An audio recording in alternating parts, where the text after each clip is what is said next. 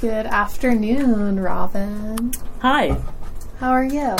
Oh, I am being held hostage by the show. True. I have finally realized that my captor is evil, and I have to rebel. Like Colton did by trying to escape over the fence. He almost made it before he was pulled back into the van. If I hear the words fence or virgin one more time, I'm gonna probably keep watching the show until I'm dead. Well, if you're one of our new listeners who got confused and are listening to this podcast because there is a television show called Can I Steal You for a Sec? This is Can I Steal You for a Sec to talk about critical theory. Yes, a podcast in which we use Bachelor as a critical text to talk about critical theory. So if you somehow are in the Venn diagram of someone that was looking for that show, but also wants to know more about Lacan and Zizek, then you're in the right place today. Yeah. So, yeah. So we're talking about psychoanalysis today. And we're going to juxtapose psychoanalysis to this, 4 hours of...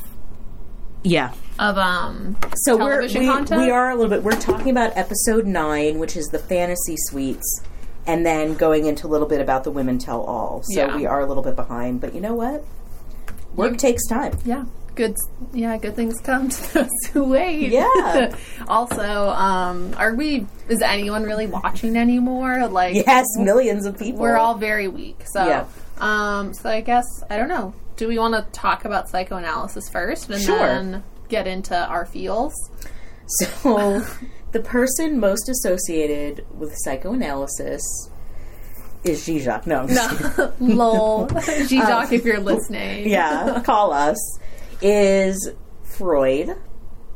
And Freud is one of those theorists who has been sort of absorbed into popular culture, and kind of his most surface level ideas become part of popular culture, and I think get distorted a little bit. And I think that we know Freud is in our lexicon as Freudian slip, Oedipal complex, id, ego, superego, and he sort of becomes this crazy guy who thinks that all boys want to have sex with their mothers. I think gets a little bit bastardized. I don't know, is that the word? Yeah, I think that's right. Yeah, yeah. So Freud, he's been critiqued to death, as he should, as any theory should, but I personally think that he set up a lot of really critical foundations to how we think about the self, and he's the precursor to the way we do therapy. Yeah. And, psychoanalysis was an in-person therapy, and he was a psychiatrist, of course, and I think that he's also important because he took medical psychiatry and really talked about the self, and not just the sort of, the neurological parts of mental health, but really talked about the self and an inner self. And I think one of his big contributions is that we have a mass unconsciousness that is so vast, and kind of the typical thing you see is the iceberg model, where the tip of the iceberg is our lived life, and then there's so much unconscious things going on that sometimes we can't explain our behavior in practical terms. Yeah. And I think for also pulling Freud out of he's not related to we don't use his ideas in psychiatry anymore. It's no, that's true, but his idea of the unconscious and having a psychiatrist or an interpreter look at someone's unconscious is very useful in critical theory to look to the position of a translator or an interpreter. So that. Looking at the scholar as an interpreter or a translator of symbols, I think is really still relevant to what we do today when we look at when we do maybe discursive analysis or analysis of symbols and signs. And he's really useful in looking at art, so visual arts and even film, and thinking about a psychoanalysis representations of films, because he wasn't really, he saw early film, but not much. But when people use it, they say that film and visual mediums are dreams, are analogous to dreams in our dream world, and what kind of it interprets.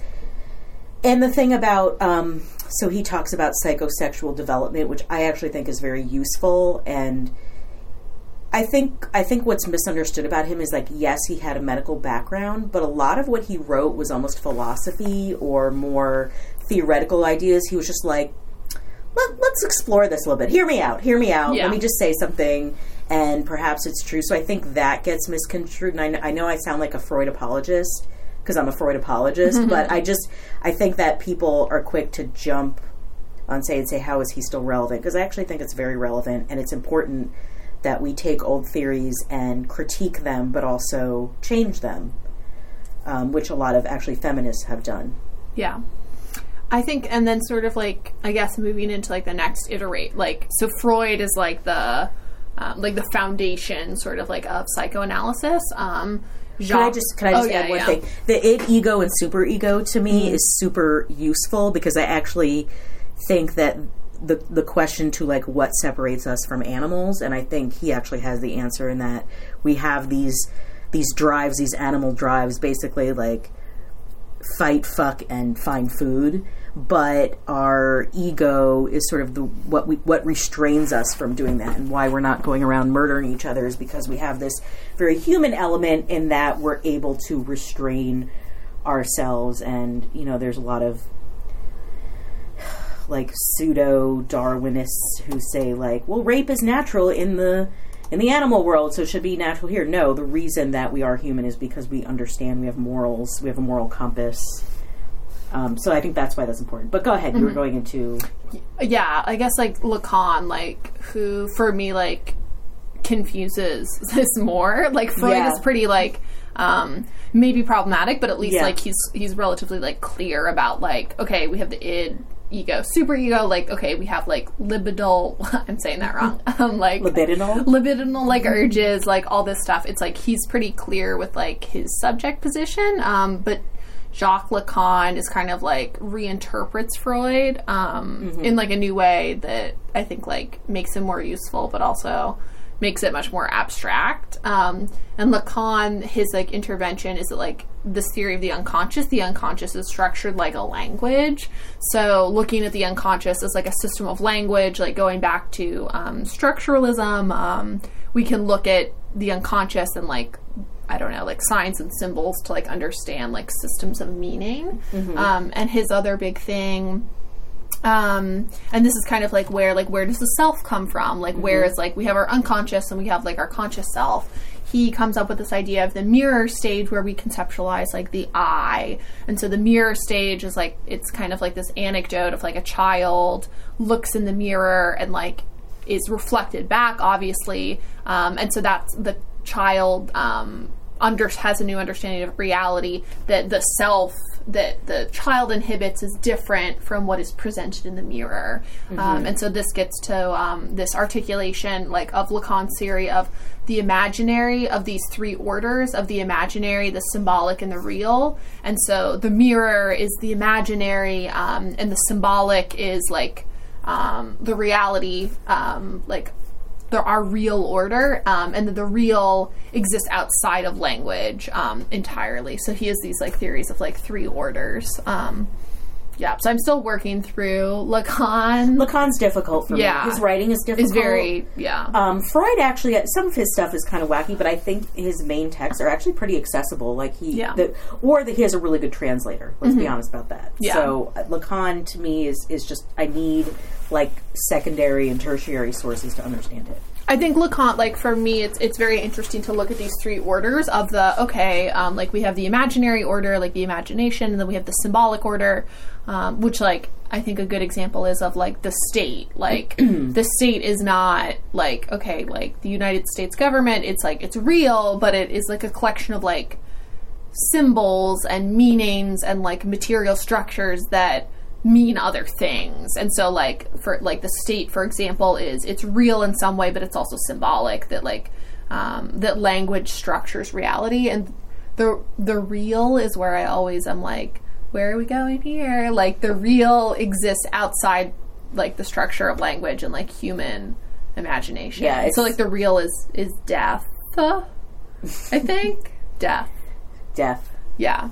And Zizek doesn't really help here. I happen to be on a page that shares so many Zizek memes. Oh, nice. That I just feel like that's what I know him for. But anyway, yeah. Go on. Zizek, like, I don't know, kind of gets into, like, the real and the symbolic real, and, like, what is the gap between the real and the symbolic real, and that gap is where fractures are, like, our perception, like, of reality, like, you know, I don't know, like, this crack is where our perception, our understanding, our consciousness can change, but that's honestly all I can really, like, contribute about Zizek, because he's quite esoteric. Yeah, I think what I'm just gonna say that I understand about it is that, like, the real is shifting. It's never in one place, and that's the point of it, that you can never sort of nail it, and just always question, is this real? Like, what is existence? And you can, so yeah, and I guess, like, the utility, like, of psychoanalysis is that, for me, is, like, when it's connected back to, like, feminist theory or, like, another theory, like, looking at, like, okay, like, we have this theory of, like, the unconscious, but, like, when you pair it with, like, Laura Mulvey's, like, the male gaze, cinematic gaze, it's like, okay, well, then this is how psychoanalysis can be, like, grounded with, like, something more material that, like, makes sense. Like, the camera is the unconscious, like, gaze of the patriarchal, like, male. It's like, okay, this makes sense. So the thing I like about Mulvey is that she took the parts that people called out to be really sexist, like penis envy. Mm-hmm. What's happening? I'm just warm, so I'm opening this window. Okay. Is this real? This is the symbolic real. Okay. So what I like about that is that, so Freud has been criticized for being misogynist, which fair, because he also talks about hysteria in women. So what Laura Mulvey did was, like, instead of rejecting it, I'm going to take it and sort of, like, use it against itself. Like, talk about, okay, so if there is penis envy, the cinematic gaze represents, like, a scopophilia, like pleasure of looking, and the men are the fear of castration. So I just really like texts that take it to that level. And I don't really think there's a lot of psychoanalysis theory going on, but I think I'm going to bring it back. Yeah, you should. I mean, I think it's there's some cool theoretical tools in the toolbox of psychoanalysis. It's a toolbox, yeah. And I mean, it kind of, I don't know, it inspired, obviously, like, Lacan and blah, blah, blah, like, his work did inspire a lot of, like, feminist critique back, and, like, so kind of, I don't know, like, move the dial of, like, feminist theory, and, you know, and also just, like, how we think about language as well, like, as, like, you know, different orders, symbolic orders and imaginary orders. So I think it's useful. It's a little, I don't know, needs to be freshened up. What I think is interesting about it is that traditional psychoanalysis would say homosexuality is unnatural, it needs to be cured as an illness. But what Freud did do was, so before that, there was something called the invert, where somebody who had same-sex desire was, like, a man in a woman's body, and not in the way that's, like, acceptable trans identity. And Freud really brought it into, like, object, like, that it's more about an identity, and it's not just an illness, and it's not just, like, a misplaced desire. So in a way he kind of legitimized it, even though he still called it an illness. And that's, you know, there's still some painful history there, but it's just an interesting way of the way that theory shifts. Yeah, I agree. Speaking of shifting, oh, okay. So unless no. Okay. I'm ready to depart. Again, like, if you guys need more information about psychoanalysis, there's that article, like, why does a letter always arrive at its destination? That is weird to read. I would recommend not my fave. Yeah, not my fave. But if you really want to know what psychoanalysis is about, read this weird article about why does the letter always arrive at its destination. And there's so much, like, there's so many, like, videos and, like, good, I mean, Freud, just Google Freud. Yeah. What am I going to tell? What can I say? What can we say? Google it. We'll do our best. We aim to try. We're going to aim to try. So now we're gonna work our. I'm, like, already exhausted. We'll work our way through the Fantasy Suite episode and the disaster of the Women Tell All, using psychoanalysis a little bit. So I guess, so starts with Tasha. You want to start there? Well, I want to start with Fantasy Suite. Oh, in general, this sexuality and kind of, people think Freud was obsessed with sex, but guess what? Like, humanity is obsessed with sex. So, sexuality, and the way I read sexuality is not just like the act of penetration or stimulation. To me, it's more of like a drive for desire, at least the way I like to think about it, and completing desire. And it really says a lot about, like, who desires who gets to desire, who gets to act on the desire, blah, blah, blah, blah. Like a field, I like that. Like, especially like the field of, like, I don't know if that's, like, psychoanalysis, but, like... And also, like Emily was moving her hands in a field type formation. I'm a big gesturer. Let's psychoanalyze that. Yeah. I want attention. Okay, always. Well, easy. Well, yeah, easy. So we're done. So this fantasy suite of this fulfilling this sexual completion... that is kind of it's in the rules of the show. You know, it's become kind of one of the requirements to go through the process of this show. Yeah. And when Colton was on Becca's season, I think this is when we learned he was a virgin. Maybe not, I don't know. And he asked Chris, it was kind of funny, he was like, so what do I have to do in the fantasy suite? Yeah. And Chris is like, whatever you want. It's not like you're forced. Which was kind of an interesting question, especially Colton as a man. Yeah. And so they were joking that he was like, well, last time I talked about the fantasy suite, like, now I'm going to talk about it again. Yeah. So Tayshia was the first date. What did they do? Did they, like, go to a market or something? No, not the market. They went on a helicopter and went to a Portuguese castle, and then, and then went to the fantasy suite, So her personality is that she's nice, she's divorced, and she likes being in flying vehicles. True. I just, like, saw, like, one of your script notes, and I love your interpretation of, like, the end game of, like, the fantasy suite. I don't want to, like, steal your note, but okay. Yeah, I don't know. Like, I think, like, this notion of, like, fantasy suite. So, like, Colton, like, Tayshia's obviously very. She's like, I'm ready to go to the fantasy suite. Like, she wants it. She's like, give me that D. Yeah, give me that sweet, sweet D. And so, like, this for me is, I don't know. The whole Bachelor can be, like, described kind of like under like this, it's kind of a symbolic order, but it's also an imaginary order because it's like, this is not like whole reality television is all of this. It's like, is this symbolic? Is this the imaginary? Reality TV is so psychoanalysis. It's like, it's purporting to be the real, but like, is it? So just the whole fantasy suite of like this artificial setup of like a romantic date, the dinner, and then like some type of like sexual contact, like between like monogamous partners, is very so much imaginary, real, symbolic order wrapped up into one. Well, I think he likes Tayshia because she's motherly to him. Yeah, like she's a caretaker. Yeah, and I think that's what he likes about her. I think there's also an aspect of magical Negroism.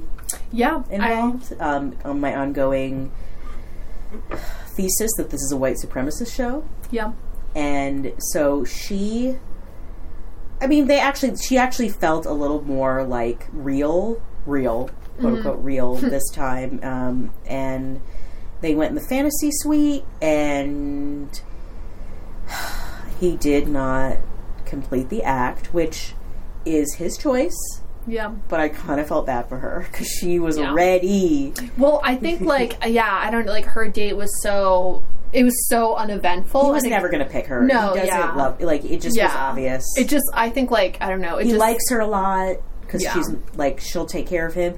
He loves women that do not get emotional about anything but him. He doesn't like a lot of drama. True. She's always happy. Like, she always has this fake smile plastered on her, like this performative happiness. Yeah. And I think she was just tired of doing that. And she's like, listen, I've given you all this emotional labor. Get down there. Yeah. Do you think they had...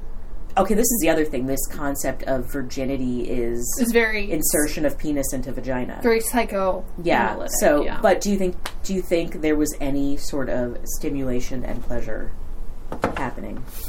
I don't know. I think from, again, and it's difficult to like, okay, what is the imaginary, symbolic, or real reality of, like, their relationship is in the cutting and the editing of their relationship that we get to see.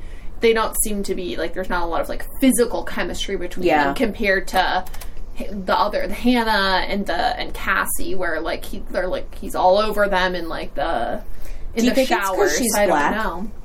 Do you think he's uncomfortable, like, with her black body being physical in that way? I think that, and this is maybe a little, like, I don't know, is this psychoanalysis-y? I don't know. He seems to obviously be, like, keyed in on, like, sexually, like, these very childlike, white, small women that are very, I don't know if it is a type of, he wants to possess that type of, like, physical body. And I think that Tayshia, she obviously, I don't know, I think she looks and acts more mature. So I think it's interesting, like, this scopophilia of, you know, Colton, you know, the camera, as, like, the audience, we're watching it, but also Colton as, you know, as a camera, or as, like, as a pair of eyes. Like, what does he look for, and, like, who is his gaze on? I liked her loungewear. Yeah, she looked beautiful. She was very fashionable. And it sounds like they had a really emotional talk and cuddling, which, hey, I am all for. Yeah. Like, let's cry, let's cuddle. Yeah. That's all I need. But Cassie. But I'm so ready for Cassie. But, okay, hold on. So, Tayshia was disappointed that they didn't get physically intimate, which is, like, his choice. Like, he doesn't have to do anything, but she kind of knew that. She knew it was over. She knew it was over. Yeah. All right. Cassie, this date made me die.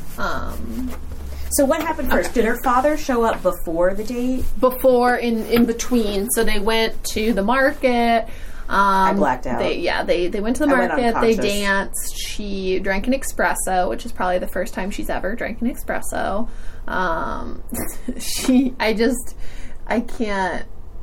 Who is she? Who's Cassie? I'll save my general comments for later. But this is a good. What is her unconscious? Yeah, this is a good example. Like her dad comes. Okay, so nothing of consequence really happens during the day. Then her dad comes to her hotel room before the night portion and is like, "Hey, I just happened to be in Portugal." So weird. And he's really has this intense conversation with her. And I think, like, in this conversation with her dad and with Colton, we see Cassie doesn't have an eye. She's not self-actualized. And she's very attached to her father. Right. Like, so Freud might say there's a sexual attraction that she never got over. And kind of the idea that she's trying to replace him as a sexual figure. She's an unmoored subject. Like, we don't, I think, like, it's hard for us, like, as interpreters or as translators to read her unconscious, because in all of her, like, verbal, like, in her conversation with her father, she goes, I just don't know, I really like him, like, and then in her, her breakup conversation with Colton, she keeps going back to, like, I don't know, and so there's no sense of, like, self-actualization. Like, I'm not sure, like, where is Cassie the subject at all? Yeah. She just, like, is not present. And I think she's also kind of caught between, like, these systems of, like, the imaginary and the symbolic. Like, she and her dad coming to Portugal was the entrance of the real into The Bachelor for her, I think. Real talk, she didn't think she'd get picked. She thought she'd get, like, an Instagram or, definitely. She's just like, oh, shit. Yeah. Yeah. Well, I think that, I don't know, like, her discussion with Colton, which was like, I died. It was actually fascinating to me. Yeah. Like, it was, like, fair. Like, I have been there, not necessarily in her role, maybe in Colton's role, but also on the outside, I'm like, okay, the fact that he kept saying, I want an engagement, that would freak me out too. But he then said, we don't have to get engaged. And I would have been like, okay, let's date. Like, right. Like, you don't have to be in love with the person you start dating. True. At 23. You're like, he literally is like, we can just date. Yeah. Cool. Yeah. Well, and then that, I think, is I think she got caught up in it, like, the camera. Definitely. And she wasn't sure. It didn't feel real to her. Yeah, well, that was, like, I think, like, that's the point. Like, Colton was willing to enter the real for Cassie and exit the show. He was willing to exit the symbolic order of The Bachelor and Fantasy Suites, which obviously, like, she is unable to locate herself in, but I think that Cassie doesn't possess an unconscious or a conscience that is fully actualized to an she extent. doesn't have a real sense of self. No, her sense of self is also she's absent. young.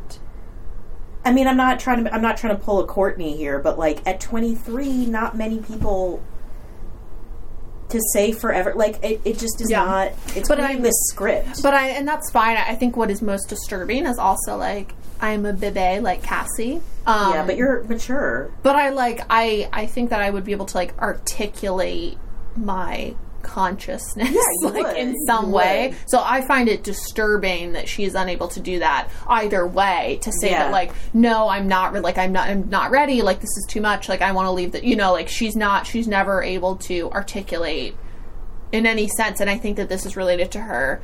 We can go Freudian, like her father is obviously very much in charge of her life. She comes from a very, very evangelical religious family. Yeah. And I think that hierarchy, I don't know, has obviously effects on her unconscious and her ability to look. Is it the superego? The ability for her to like use her superego herself. Yeah.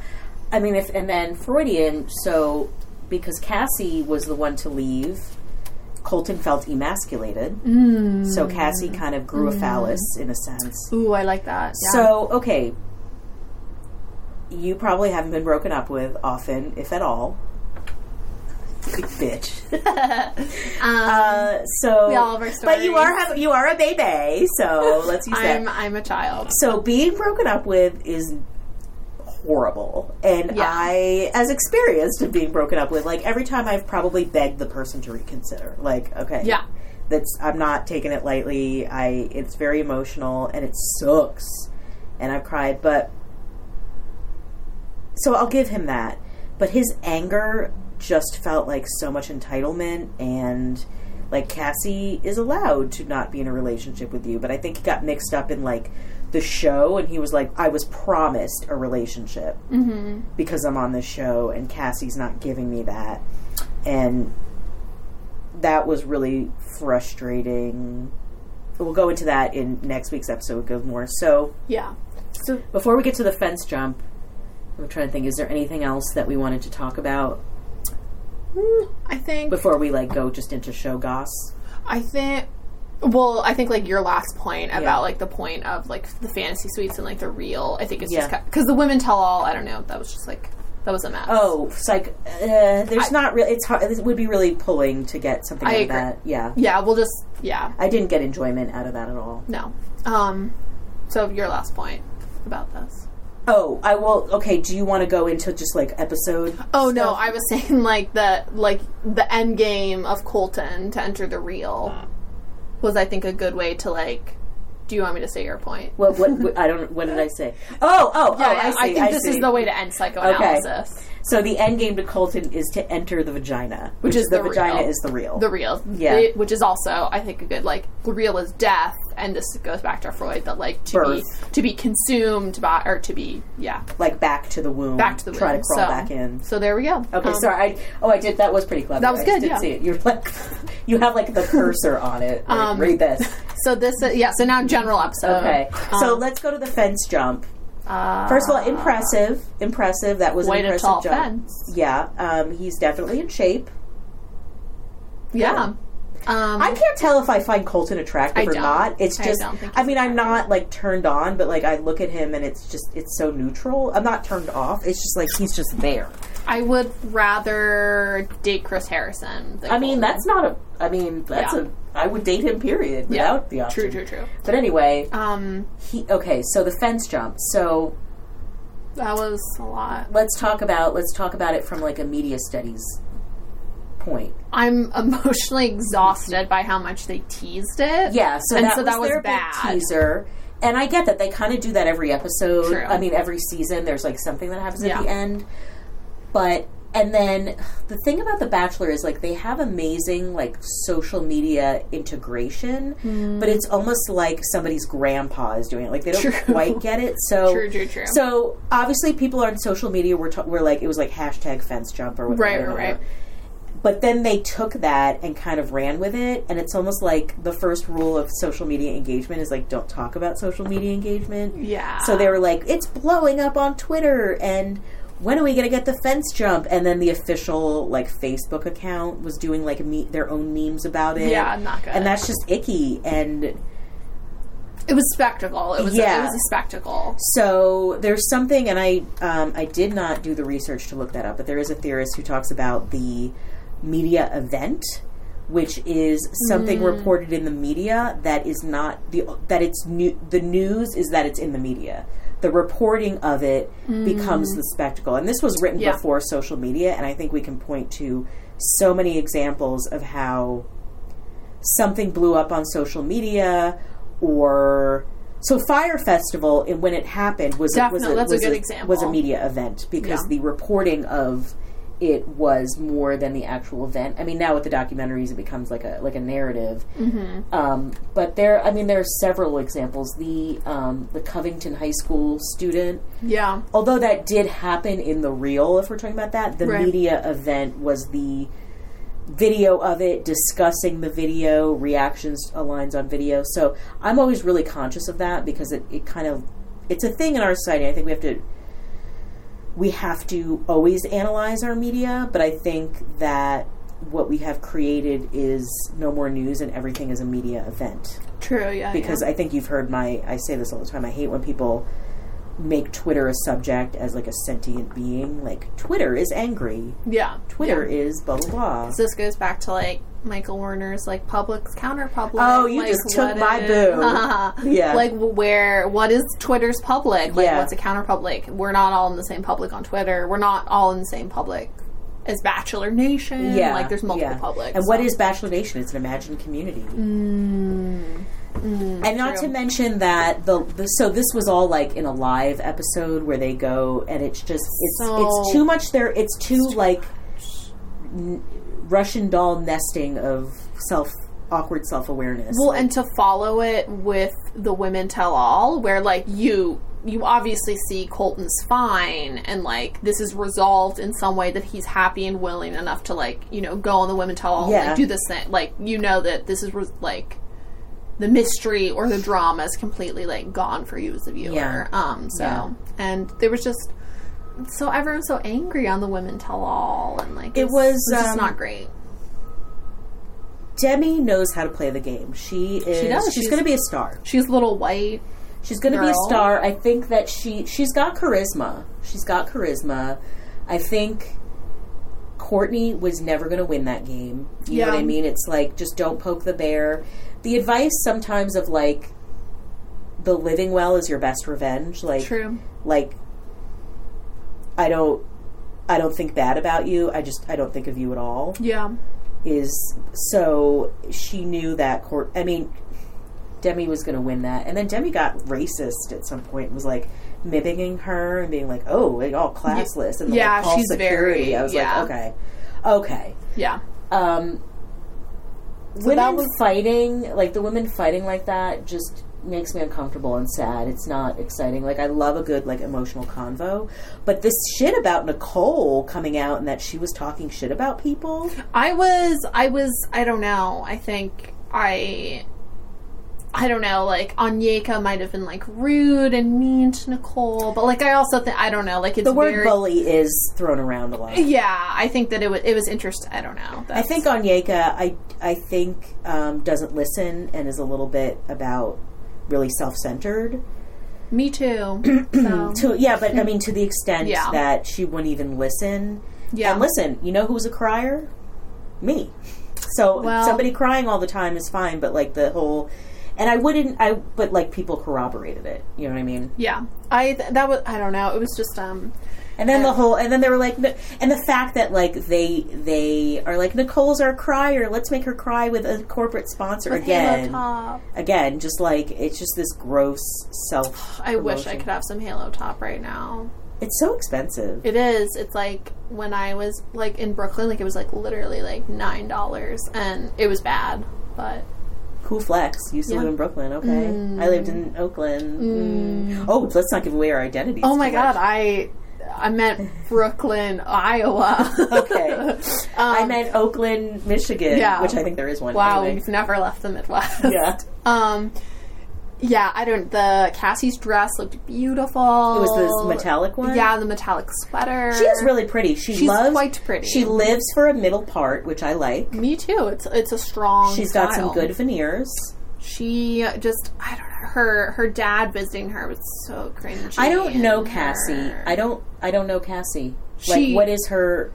You don't know about the reality television show she was on? Oh, no. I think I heard about it. Yeah, she was on... I haven't watched it. I forget what it's called. But it's it was some reality show about students at, some, super evangelical religious college in, California. So, ooh, I want to watch that. So it's very, I don't know, have you seen, the show Preacher's Daughters? No. I think that was another kind of too busy watching Masterpiece Theater. Yeah. So it was she was on that show, so it was about her life as a college student. She's like, oh my god, I'm so young and beautiful and I love to surf, but I love Christ. Jesus more. And so it was about her. Jesus is my ultimate wave. Right. So her life, her struggle. So she's obviously, I don't know, now been on the circuit. To call somebody going on The Bachelor as somebody who just wants to be a reality show is not even an insult. At this point, going on a reality show is a career, despite what we tried to argue in class. Some people believe us, but I was don't even.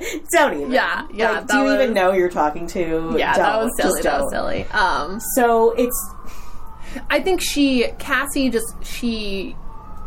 I don't know. I think she frustrates me because she seems to be such a wet blanket. She's so inarticulate, and that's fine if she wants to go sell fit tea and go on the show, but can you just do it a little better? And I think this is the reason why I didn't love who is the initial Hannah from Alabama, not the one that Hannah B?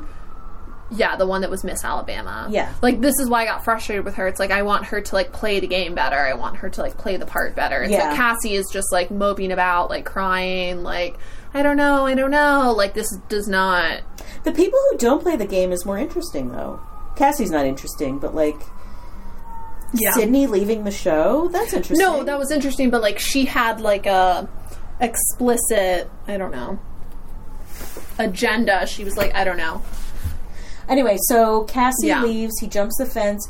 I love how Chris Harrison is dressed already. Was he just waiting for this? I've heard some theories that either that was shot later or he was just on tap because they knew that Cassie was going to leave, obviously, and they were going to, Colton would have to have this conversation with Chris about Colton being oh my god, I'm so sad. And then when they were yelling Colton, I was I wanted to die. I was if you say Colton one more time. I wanted to die the entire time that Cassie was on her date in Portugal when she was it is just so beautiful. I've never seen I'm having so much it. fun. I'm really feeling feelings for you. I'm glad we have this connection. I want. It's also the editing. Yeah. They have to keep it evergreen, so if they were oh, have you seen Black Panther? Which I doubt either of them have. You know what I mean? They're going to cut that out. It was just so, she was so boring, and she, it was so boring. So he called, okay, so, this is what he said about Cassie. You're cute, you're quirky, you're awkward. Oh, yeah, I remember. So, quirky? Does he mean quirky? Quirky. Or does he mean the chemistry particle? I remember, and she was I'm only awkward because I like you so much. How is she awkward? She's cute. How is she awkward? I don't know. The personality that they tried to display was Cassie making a silly face when she had that octopus plush toy on her head, and they were haha, she's so fun, she's so different. I don't know if they pick the people this way, but there is zero humor. None of them have a sense of humor, but they'll be you're so hilarious, and they're laughing, this forced laugh. Well, do we want to announce the next Bachelorette? I mean, it's not a spoiler. So Alabama Hannah, Miss Alabama Hannah. I love it. I'm happy. We'll see how this goes. She's weird, and she is truly awkward. If we want to say awkward, and it's fun. And she's kind of unpredictable. We'll see. I was looking at the male contestants. Yeah, they're boring. They're quite boring. Yeah. So I don't know. We'll see. The guy who, oh god. Hannah's diss rap. I can't talk about it right now. Well, yeah, we have to. Okay, so this was I don't know. The talking on the women tell all when like, listen, getting broken up with sucks, but like this whole thing was like, I don't really know. It's like, yeah, because people just they don't like you. They don't like you, and that it sucks. But this whole like owing, like all these people think they are owed love, which is a whole total pet peeve of mine. Like nobody is entitled to love. Everybody should be treated with human dignity. But this whole narrative that like I deserve love, like why? Why do you deserve? Like some people do, but not everybody does. I think if you find love, great, but you're not entitled to it. And this is kind of like getting ahead to like the first. Like whatever, like the other Hannah's like, I don't know, interview where she was like, oh my god, like everyone's gone, like heartbreak is so transformative. It's like, well, what about like, I don't know, anything else in your life that could transform you as a person? Yeah. That like being sad is not like an origin story of yourself. Like, I don't know. But like, we'll save that for next time. Yeah. Okay, so now we have things you hear on The Bachelor and things you hear on Seminar. You want to read the first one? Sure. We're going to one of the oldest countries in Europe.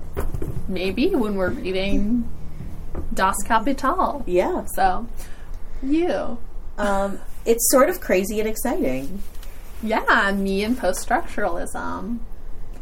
You can't... Okay, go ahead. You can't plan too far ahead. I would never say that. Yeah.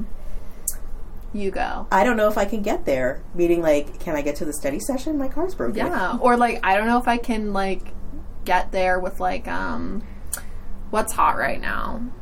Like, post-feminism. Like, I don't know if I can, like, drive with it. And then you are literally a 3-year-old. Excuse me. I just also think when Cassie is, like, plaintively crying, like, I don't know. That's me when I read Psychoanalysis. I'm just like, I don't know what's going on. This was just, it was a lot. I have a lot more to say, but I'll wait till next week because it's more appropriate. But the thing is, like, the simulacra that has been created around Cassie, I could see how that got her really confused because she felt pressured. Yeah. So I did, and also, guess what? She doesn't have to love him. Just because he wants her to, she doesn't have to. Honestly, maybe she's just not that into you. I just want her to, like, I just think, like, she, like, her sense of self, like, there's no self, there's no unconscious, there's no conscious. Like, she just seems to be, like, the last person she speaks to. It's her dad, or it's Colton, or it's the producer. When she even like ran off, like she couldn't even like continue her conversation with Colton as like a sentient being. She had to go to like the producer and be like, oh, this is hard, I don't know what to do. Like she lacks a sense of like fully developed like selfhood, and I wonder if she can develop that sense of selfhood. Why does he love her so much? Like, is it because she's just the one who won on the show? Like, again, like, I don't really know what their life is like, but, like, he just loves her. Why? I don't know. I mean, you can ask that about any relationship. True.